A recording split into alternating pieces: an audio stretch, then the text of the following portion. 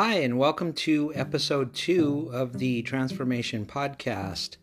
My name is Richard, and I'll be your host through my journey to Mount Everest Base Camp. So this is the second episode of my podcast, and I guess I kind of wanted to outline what I'm doing to prepare for it. As I said before, I'll probably be talking about, a lot of the same stuff that everybody talks about in their podcasts about Mount Everest Base Camp. But as I'm embarking on this journey, I'm finding that there are going to be a lot of personal things that I'm going to be dealing with. And I think it all kind of, blends together with my commitment to do this trek. So I will go into some more detail on that as the podcast progresses. One thing that I wanted to mention, and really a lot of this is a reminder to myself, I'm recording this as part of my commitment to try to keep it all up front and to make sure that I'm doing what I need to do, to prepare for the trek. And one of the things I've been thinking about the last couple of days, and I don't know, how much of this is real, or if I just kind of started thinking about this for whatever reason, but I realized today that I have to be really careful here with this whole trek commitment, and I have to be careful to make sure that I'm not just using this commitment and all the preparation and all the research I'm doing. I have to make sure that I am not using this as any kind of a replacement for other things in my life that I want to, unpleasant things that are, that I don't want to think about or address. I think we all do that on some level. I certainly have done it throughout my life.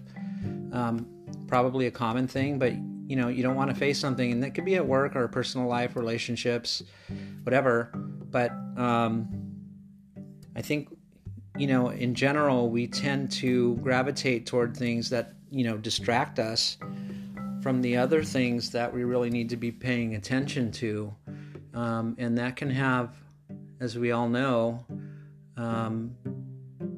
severe consequences. So it dawned on me, and maybe it's my, a warning from my subconscious, be careful here and don't use this. I mean, I want to do the trek. There's no doubt about it. And right now I'm committed to doing it. But at the same time, I could see myself using this as a diversion to address other issues in my life.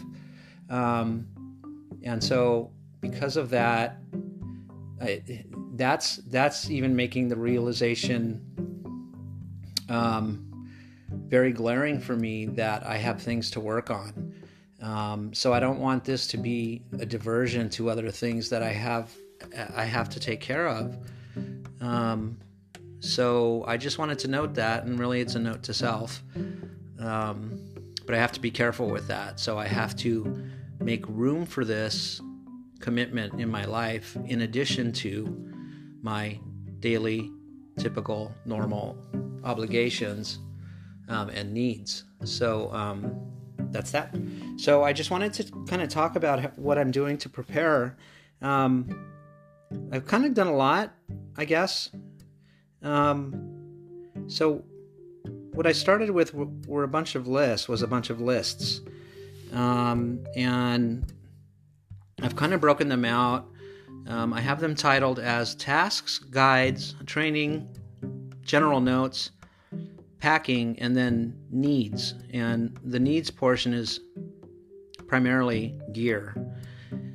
So what I'm doing is, and I'm kind of doing everything on my phone, which is not ideal, but that's what I'm working with right now. I'm doing a little bit on my laptop, but most of this is on my phone. So it's kind of a pain to be flipping back and forth between all this stuff. It's working so far, and I'm keeping pretty good track of things, but I can see as this gets more involved how I'm going to have to start keeping better records, or more efficient records, I should say. So I have those 6 lists, and what I'm doing is kind of going back and forth between the lists and taking care of what I need to take care of, or what I can take care of now, I'm also being careful about, taking care of things that will be beneficial to me regardless of the outcome of this whole thing. So certainly, as an example, training and getting in shape will be a benefit to me regardless of the outcome. There's no doubt about that. And it's that. So that is something that I've been avoiding for the most of my life. I don't like to exercise. I never have. It's not enjoyable for me, and maybe I haven't given it enough of a chance. Generally, I consider myself a pretty lazy person. I think I have my moments where I'm not, but it depends on what we're talking about. But when it comes to physical exercise, I'm pretty sedentary. So that's really important to me that I get into shape, and regardless of what happens, that will be a benefit to me in the coming 15 months. So, but that is first and foremost, I think, on my list of things to take care of, and I've started to take steps, and in line with that, I have some foot health issues that I need to address. So I'm starting to do that. I've been in touch with my diabetes doctor and kind of, proposed this idea that I have for this commitment, and the answer is, in short, yeah, that's fine. You can do it, but you have to watch out for, a couple of things. So that wasn't unexpected. And then I'm also thinking about whatever vaccinations or immunizations I'm going to need. So I'm looking into those. I mean, this is all really general stuff, so I'm not saying anything that's new for anybody here. But again, I'm just kind of vocalizing all of this because it's going to be a help to me to get through to this, the ultimate goal, which is to arrive at the base camp. So, I call it training, and that's really one of the big obstacles for me. So what I'm planning to do there is, as I said before, build up a baseline by next spring. And I know that probably sounds like I'm being lazy with that. So it kind of sounds to me sometimes like I'm putting it off, and I'm not. I'm actually working on it now, but it makes the most sense to me. I mean, I cannot go out and, do back-to-back day-long hikes with weight on my back. I just can't, so I need to build up to that. But to get to that point, I have to have a proper foundation, which in a couple of different ways, that foundation is my feet. So if I can't walk, I can walk. I'm not saying I can't, but, my feet are going to have to carry me through this trek. So, and I'm at a little disadvantage because of my health issue. So I have to address that right away up front. So I've been doing that. I've been really good about doing my physical therapy morning and night to strengthen. It takes a little bit of time for the strength to start building for me. But I'm starting to feel a little bit better with that. And so paired with doing that extra physical therapy, I will start doing some hikes and long walks. So I will be working on that, starting now through next spring, and, building. And then when I get to that baseline next spring, my plan is to increase the physical activity to include, heavier cardio strength training, and day-long hikes with weight. So that's kind of what I'm working on that front. I think I'll go to gear. So my gear list is really long, and it's annoyingly long. A lot of it's little stuff, toiletries, sunscreen, glasses, etc. But the main thing is, I don't have a 0-degree sleeping bag, and I need a couple of pretty big duffel bags, trekking poles, and then, base layer, mid layer, and outer layer clothing that is appropriate for the environment up there. And then, I have to get a good set of boots, and I have to break them in. And so there's just a lot of stuff. I'm looking at the list now as I'm saying this, speaking here, and it's a lot of stuff. The good news is that I have a good friend who has a lot of this stuff that I can use, because some of it I'm just probably not going to use much after. So it would make sense that if I can use somebody else's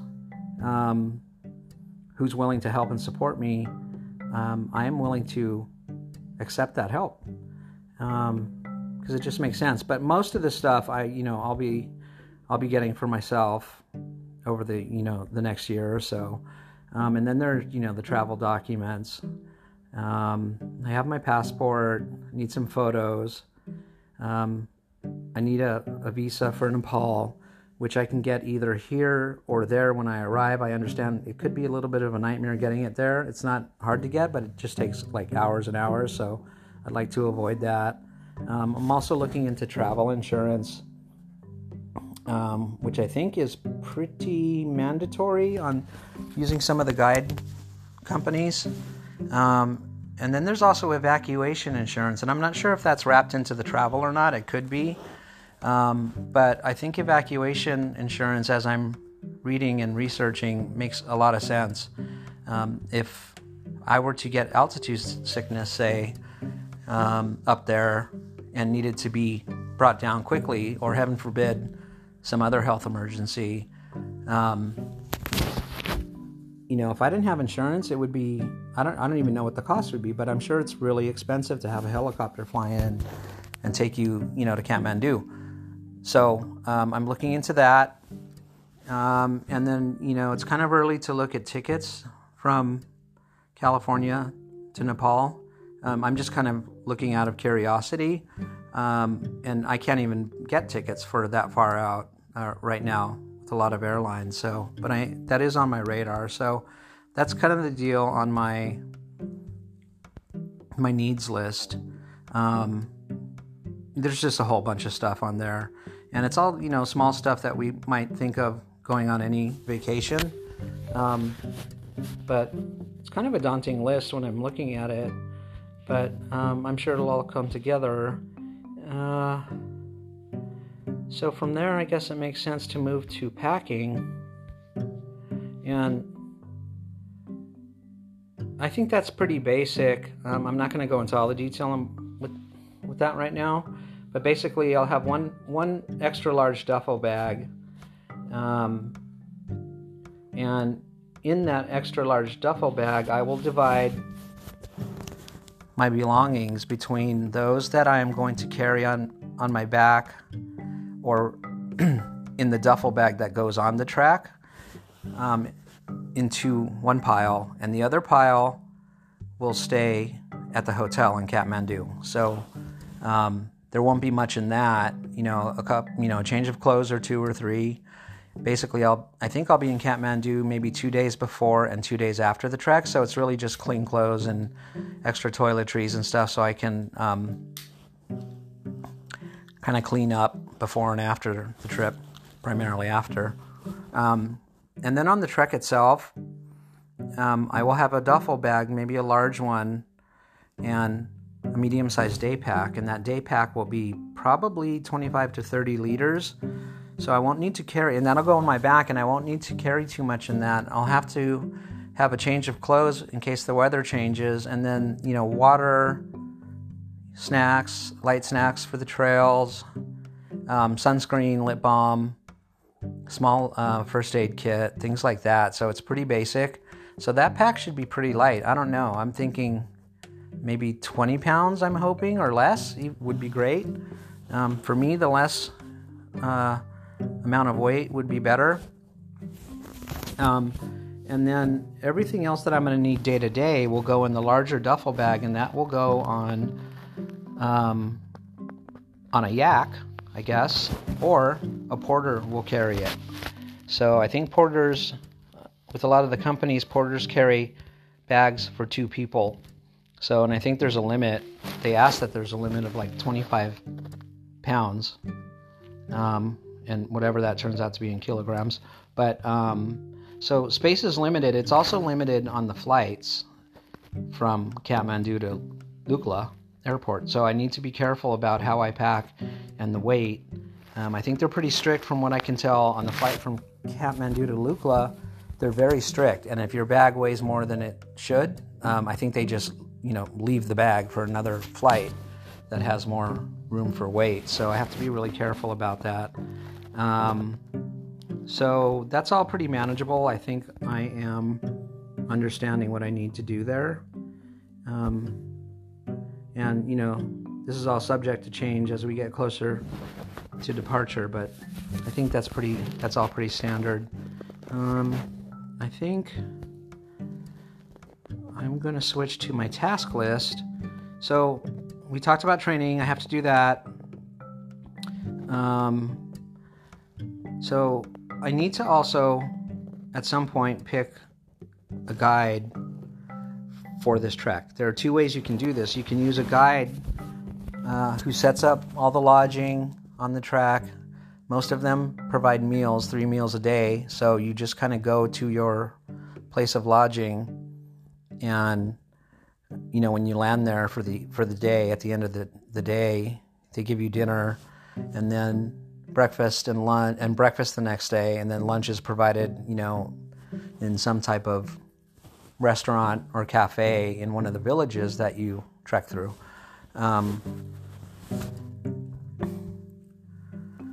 So you can do it that way, which is great because everything is set up for you. You have lodging every night. So it's, this is not camping outdoors, it's trekking outdoors, but you have an enclosed room. I think the higher up you get, the more basic the accommodations are, which is fine. Really just need a place to sleep. So the rooms are super basic. I mean, it's a room and a bed. At the lower elevations, I think you may luck out and get an ensuite bathroom. But the higher up you get, I think they're more shared bathrooms. So I think it's more, they're not hostels, but it's more hostel-like lodging. But in any event, that's part of the deal. So it's lodging and meals, and then the use of the guide and the porter. So that's really cool. It's like all set up for you. So this is kind of circles back to what I was saying in the other episode, that, everything is right there. It's, it's all in front of me. This is really agreeable to me and my preferences. So the other option is to just do like a solo hike and put everything in a rucksack and do the trek on your own. Doing that, you need to set up your own accommodations. From what I've read, solo trekkers, when they do that, they kind of, walk into a village and get a room. But, November is a pretty heavy trekking time. So from what I see, a lot of the rooms are blocked off for these tour groups. And some solo trekkers that I've seen post are saying that, the accommodations they get, as basic as everything is, their rooms are like way more basic than what you would get if you were with a tour guide. So those are the 2 options. I think I'm going with, I know I am. I'm going with the tour guide with the porter and hopefully the meals.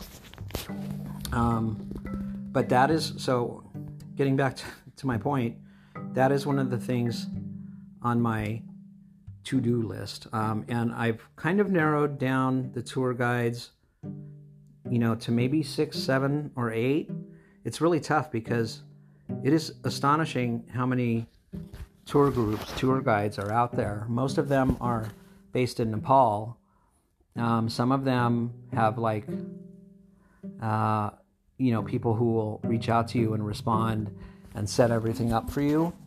There are also companies that are based in the United States that act as a go-between, kind of like a broker, and they broker out or, assign your particular request to local guides in Nepal. So those by definition are more expensive. Some of them much more expensive, I've seen, because you're using, the American company as a go-between. Now, from what I've read, I will say that, maybe you get what you pay for. They're more expensive, but the write-ups, the itineraries I've seen are pretty impressive. So there seems to be a balance there, and I'm trying to find the best bang for the buck, what makes the most sense. I think it's pretty important that you have, enough guides within a group, or a cluster of groups within a cluster of groups, to be attentive to the trekkers, especially the first timers. And by that I don't mean catering to them at all. What I mean is some guides have emergency oxygen, say, if one needs, or enhanced medical supplies. They are in touch with emergency evacuation resources and things like that. So, and then, you could even just fly to Kathmandu and get a guide there. A lot of people do that, and I think it works out for a lot of people. That seems a little bit, I won't say risky, but it just seems, there's more margin for error doing that and getting something that you're comfortable with. So to me, it makes sense to plan up front, get that all nailed down and taken care of before you go. And then they meet you at the airport when you arrive, and, off you go to your welcome dinner. And then next day you fly to Lukla and you start trekking. So I think that's the route I'm going. Quickly, I've been in touch with my diabetes doctor, as I said, my regular doctor I'll be talking to, and then I will set up a series of exams, physicals, etc. For next year. I need to get my diabetes exams, my general health exams. I need a detailed eye exam, and that's part of my diabetes maintenance. And also, I'm thinking about vaccinations. So I have a list of vaccinations that I think kind of apply to Nepal.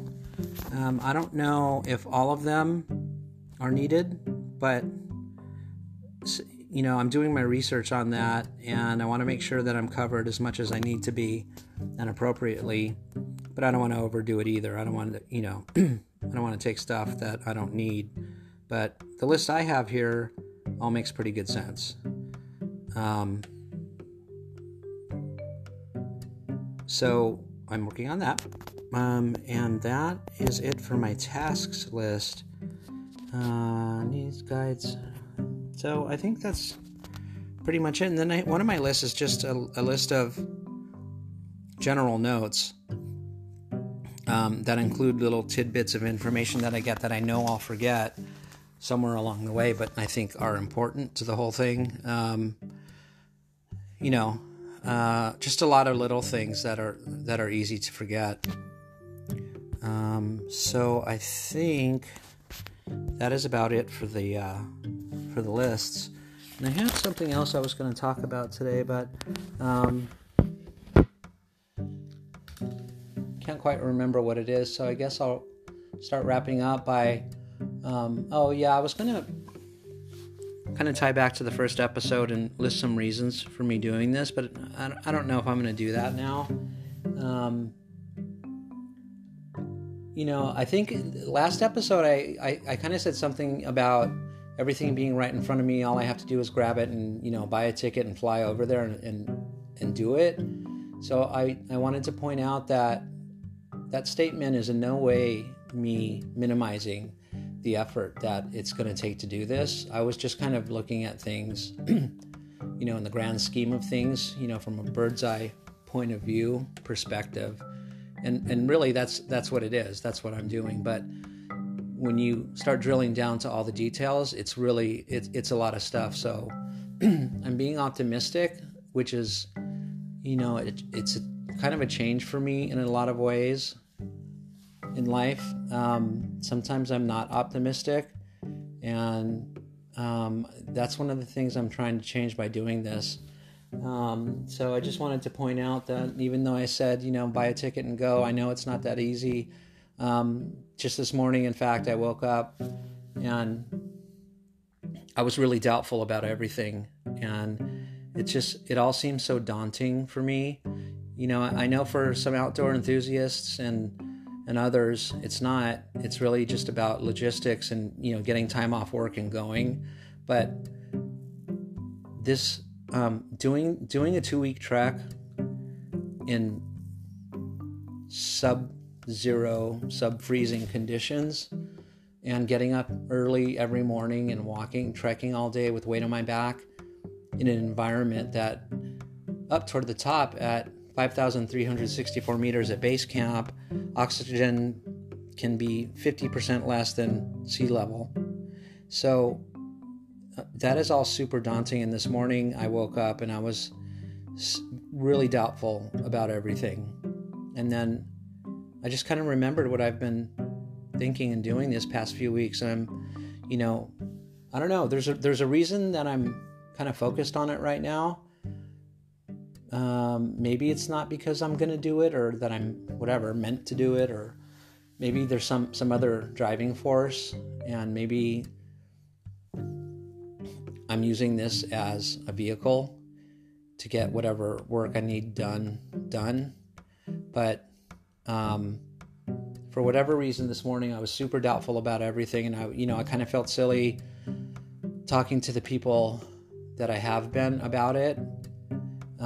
I've shared this commitment with people that are close to me, and this morning I woke up and to be honest, I feel foolish. I felt foolish when I woke up, and maybe this is all part of the lack of self-confidence, etc., that I spoke about last episode. But one of the first thoughts I had this morning was, everybody that I've told this to must think that I'm just, completely off on my assessment that I'm going to do this.